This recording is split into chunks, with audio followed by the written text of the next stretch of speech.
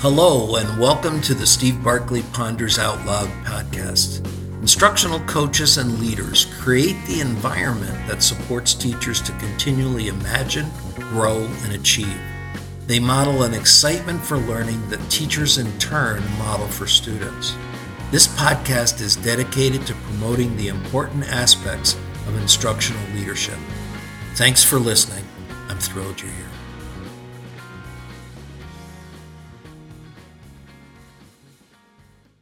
Responsibility for improving student outcomes from the boardroom to the classroom.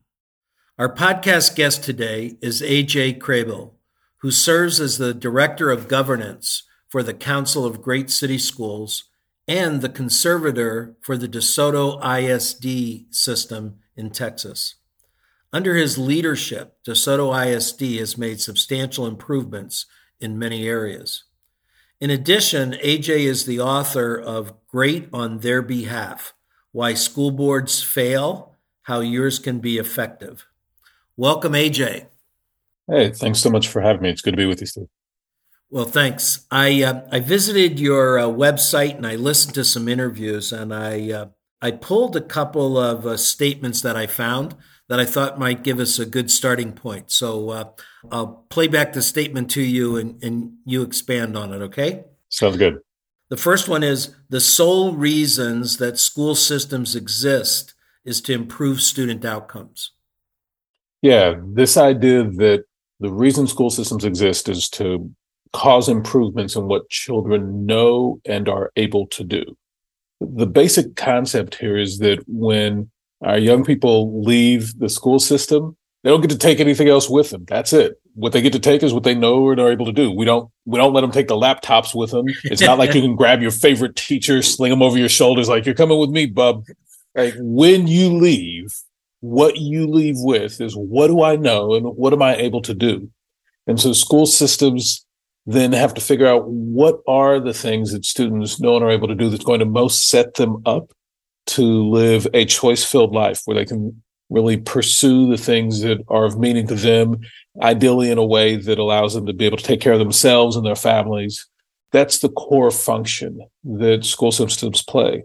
This is an important distinction, though, because it becomes so easy to see all the other things that a school system does and thinks that those are, in fact, the reason the school system exists. But that's simply not the case. School systems don't exist to serve school lunch. School systems don't exist to have elaborate football stadiums. School systems don't exist even to things that seem closer in. School systems don't exist to have great textbooks. School systems don't exist to have great teachers. And all of these are essential ingredients to really setting students up for success, but none of these are why the school system exists. And so if you're going to engage in continuous improvement, for that to be effective, it really has to start with being clear about what is it that we're here to accomplish in the first place. School systems exist for one reason only, and that's to improve student outcomes, to cause improvements in what students know and are able to do. So all those other things, while they have some role to play, we really need to be able to trace that they're having an impact. Their impact on why we're here. And so if we have the textbook that all of the adults love, but the instructional materials aren't actually helping students learn, then that's not the textbook that we need. Even if all of the adults love it. If we have the food services program that all of the adults love, but none of the children are eating any of the food, then that's probably not the food service program that we need. And so we're really constantly tracing back to, this is our purpose. How are all of the other things in adult land contributing to making manifest that purpose? You're sparking a phrase that I know I've come upon a little too often when I'm trying to figure out why something exists in the way that the school is structured. And it tends to be arranged that way for management or arranged that way for teachers. But the reality is somebody is benefiting. And that's the core observation that I hear you lifting up, is someone is benefiting from the system as it currently exists. We sometimes hear people say the system is perfectly designed to produce the results it's producing. Well, someone is experiencing benefit from the current design, even if that someone doesn't happen to be the students who are supposed to be at the center of I recall one of my biggies was that students were placed in homerooms in alphabetical order. It made stuff coming out of the office and the guidance department really easy to Counselor, manage. that sounds perfect. That sounds spot on. Let me jump to another line I pulled. Student outcomes don't change until adult behaviors change. Yeah. One of the things that folks miss with that idea is that what I really want people to lean into is this idea that I want there to be absolute accountability on the part of the adults in the system for whether or not students are getting what they deserve.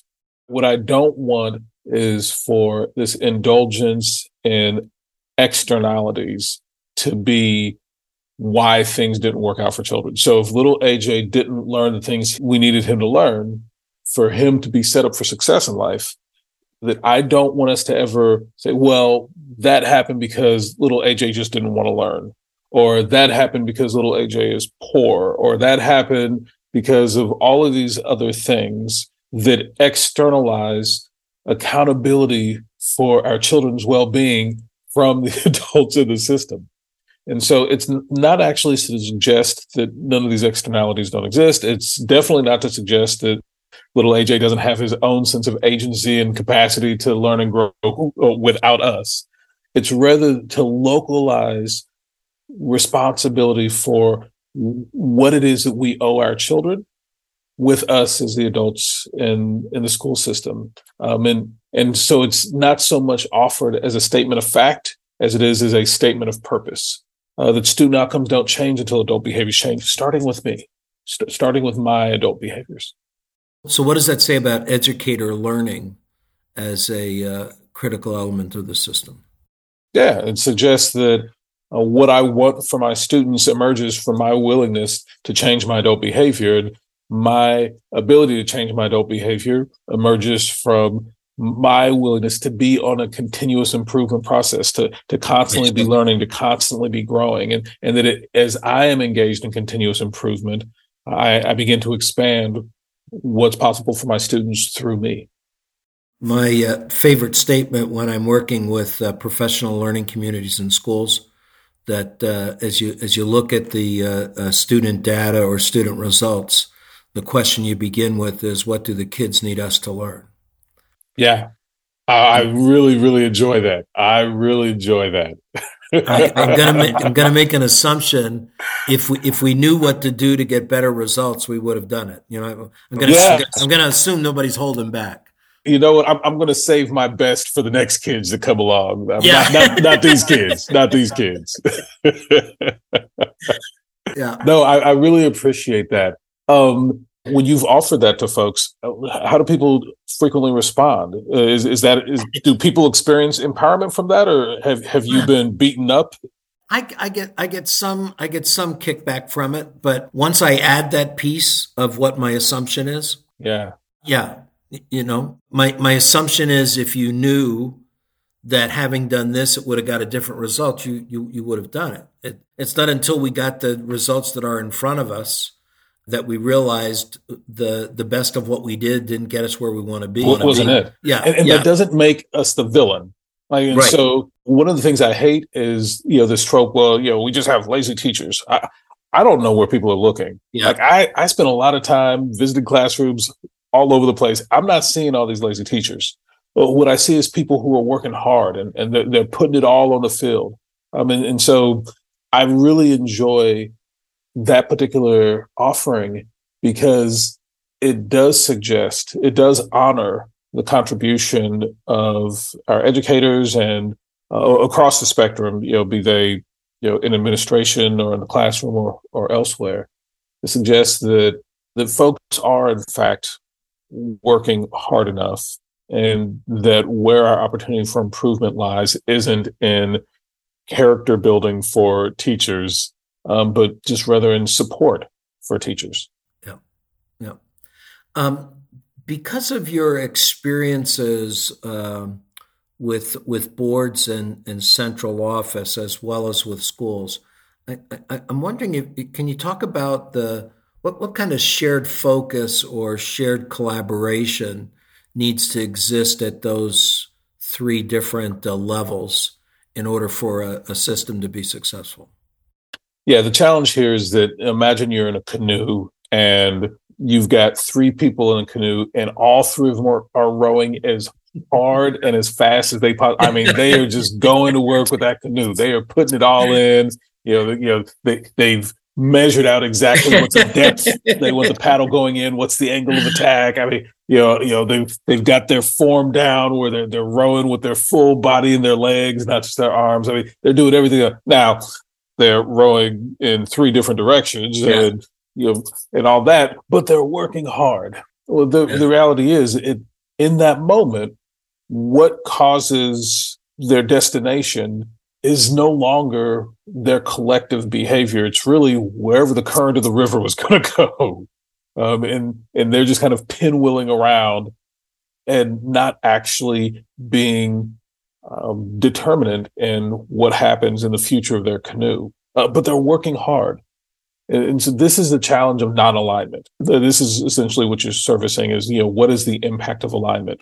And just like in a vehicle where the wheels are out of alignment, the result is waste energy. From a mechanical perspective, the result is waste energy in the machine, which degrades performance both in real time and degrades the viability of the machine's components such that its lifespan will actually decrease.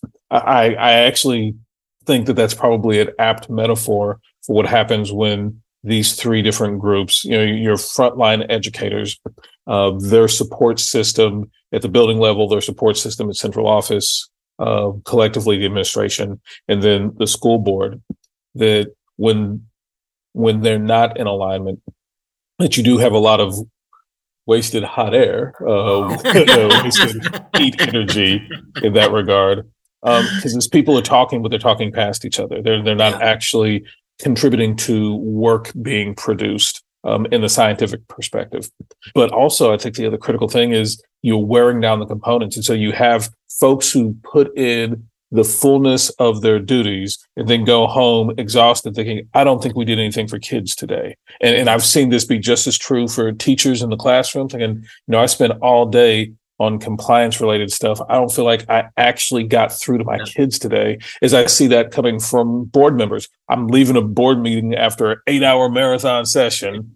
And we talked about a lot of stuff, but I can't tell you if children are any better off today, if there's been any improvements in what students know and are able to do. And I definitely can't tell you what pivots or what adjustments we're making in how we're holding our paddle to figure out if it's actually going to make a difference. And so that's absolutely a challenge that I see is this: when we have non-alignment, it not only degrades the capacity of the organization to achieve its goal and to really steer the canoe where we want it to go, but it also degrades the parts, the constituent parts, this is a business of love. This is a human endeavor. We're grading down the humans involved. And I think when you contemplate it from that perspective, it can't be that surprising that we're seeing really record levels of folks leaving the profession and saying, you know what, I can't continue doing this. I think we have, as leaders in school systems, I think we have a role to play in creating education as a place where people can have an amazing and meaningful career, where they don't spend all their time feeling like they're just being destroyed by the very system they're here to be a part of. Yeah, there's nothing more stressful than working hard and not being able to point to results from that work. It's hard work. Yeah. It's hard work. There's no way getting around being in education not being hard work. It's hard. It's hard work. And I don't see people afraid of hard work. Yep. I do see people fearful of that hard work not being honored, either through the non-alignment or through just out and out militia. But I don't experience a lot of malicious administrators and board members. I do experience teachers feeling like administrators and board members are malicious because that's the experience they're having as the component that's being ground on through the non-alignment. Yeah. But I think I think in the context of relationship, you'd find out everybody's working as hard as they know how and trying as hard as they know how. In the space of non-alignment, most of that energy gets disrespected and kicked out of the system as waste heat. Would you talk a little bit about some of the successes that DeSoto ISD has experienced in the time that you've been there working with them? And I'm actually most interested in what you learned from it, or what was reinforced for you. What did you go in there knowing and you were able to see it happen and it reinforced that for you?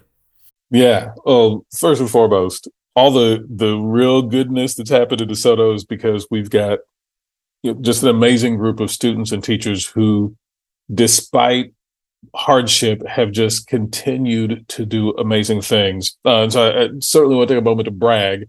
Not only have we seen tremendous improvements academically over the past 2 years, in addition to the academic domain, our girls basketball team won state, our boys football team won state, and then just recently, our high school choir teacher won a Grammy. Wow.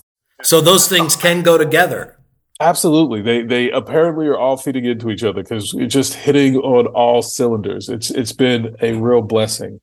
In terms of my role in DeSoto, I certainly showed up at a time when there, like a lot of school systems, there's some challenges that folks were facing.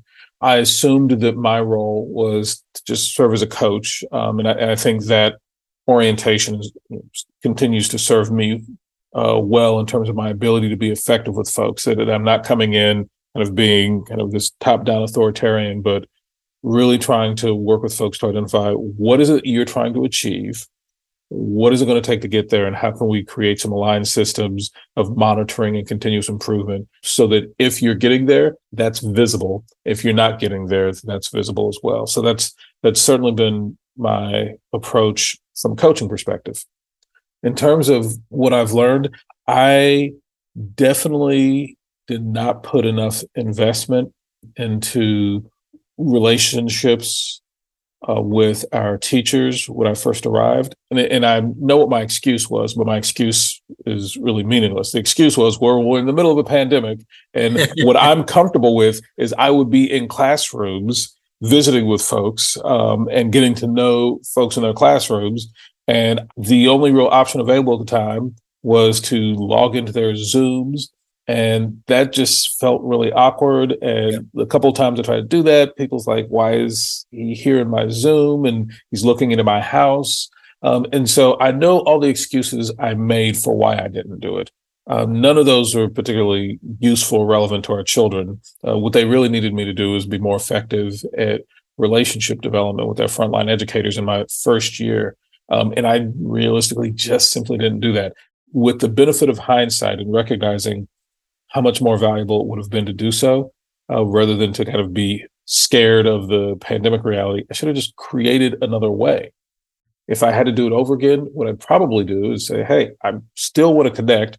I can't physically come to your classroom, and I don't really want to join your Zoom classroom, but maybe we could have a Zoom session when students aren't around, or we can just connect and learn what's working for you, what's not working, how can I be of service, and all the basic conversations I would have had in person if classes were in session. It is on me to find a different way. And honestly, I didn't find that way. So the interactions I did have were far fewer than they would normally have been. I didn't adapt well for that. So that's in retrospect, a real learning of mine is that I often try to pride myself of being flexible and a problem solver.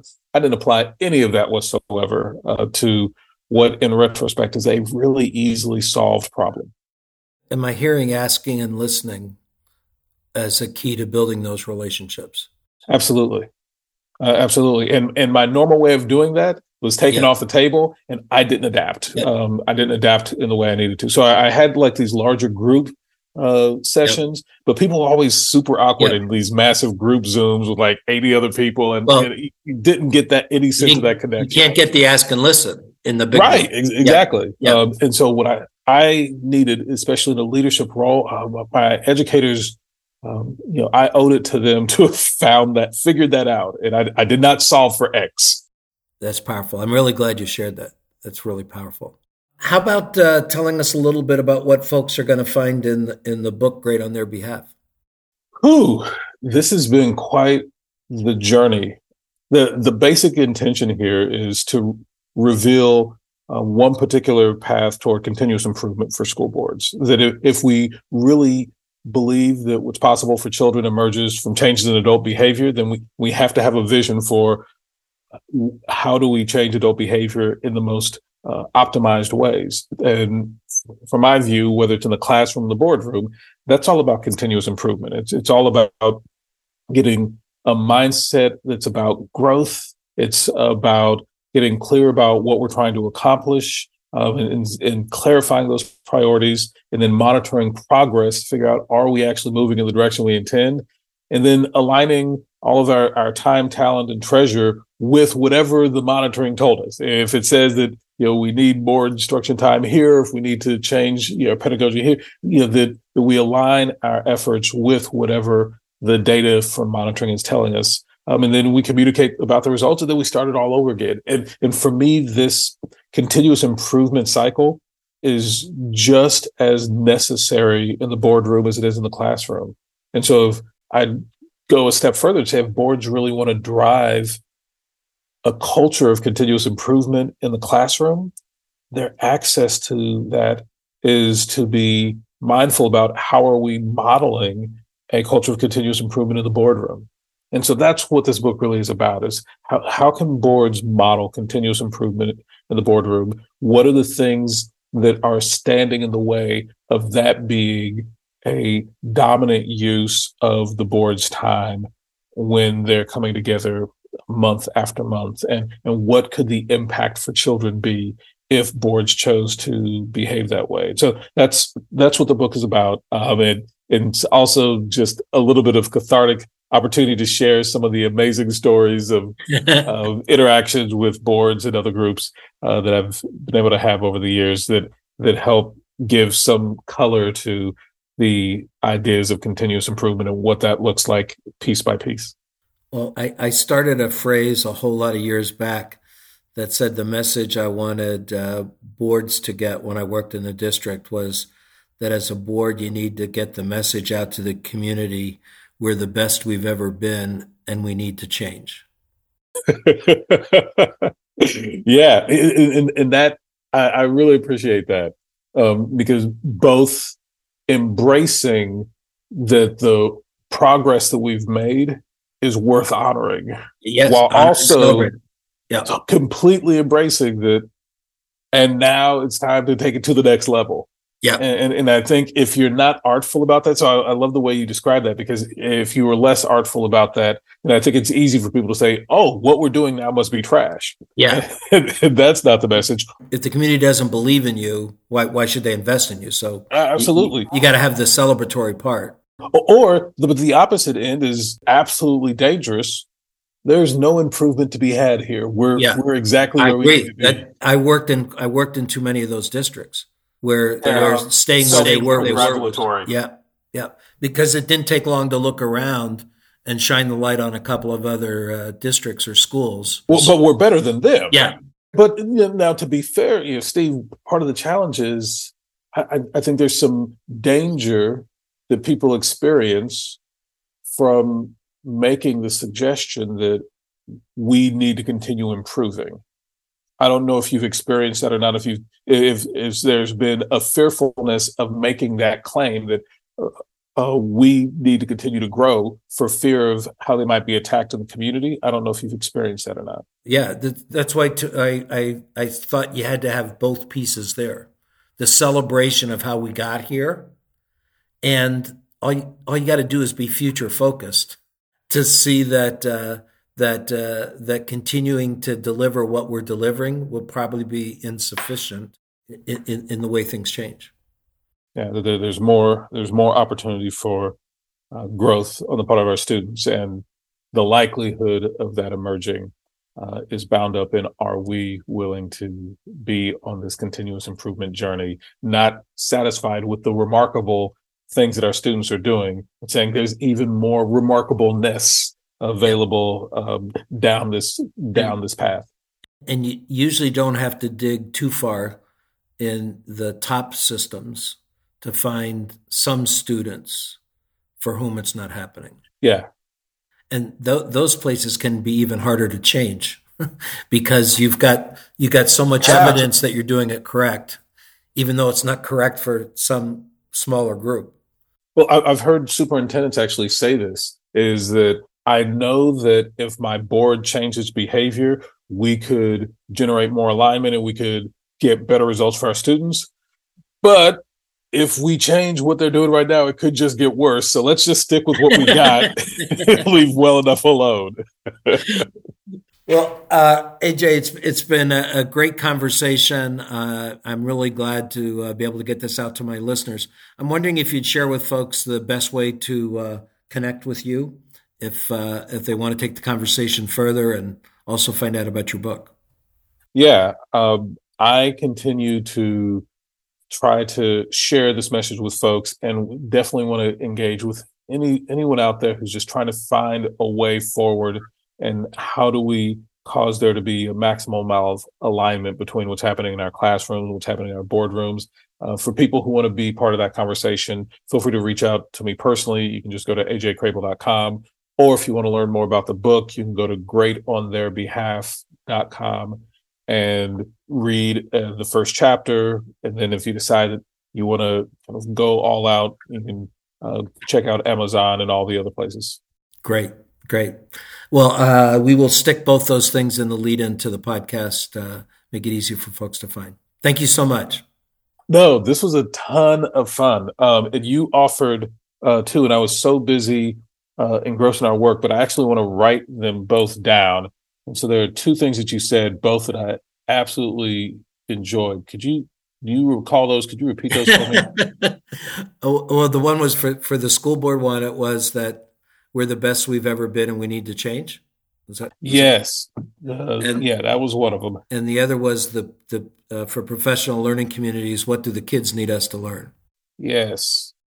I have a Google Doc that I maintain that has just all the cool and inspirational things that I've run across in that particular day. I try to jot them down. And then when I'm having one of those horrible, nightmarish days and there's no inspiration to be had, I just open this file back up and read things like, you know what? No, there's some awesome humans out here. Let me get back in this. So, very cool. So for both the joy of today's conversation and for the future times that you will pull me back from my malaise, thank you very much. Well, I hope I will be following you, and I hope we get a chance to connect again. Take care. Have a good one. Thank you for listening. You can subscribe to Steve Barkley Ponders Out Loud on iTunes and Podbean. And please remember to rate and review us on iTunes. I also want to hear what you're pondering. You can find me on Twitter at Steve Barkley, or send me your questions and find my videos and blogs at barkleypd.com.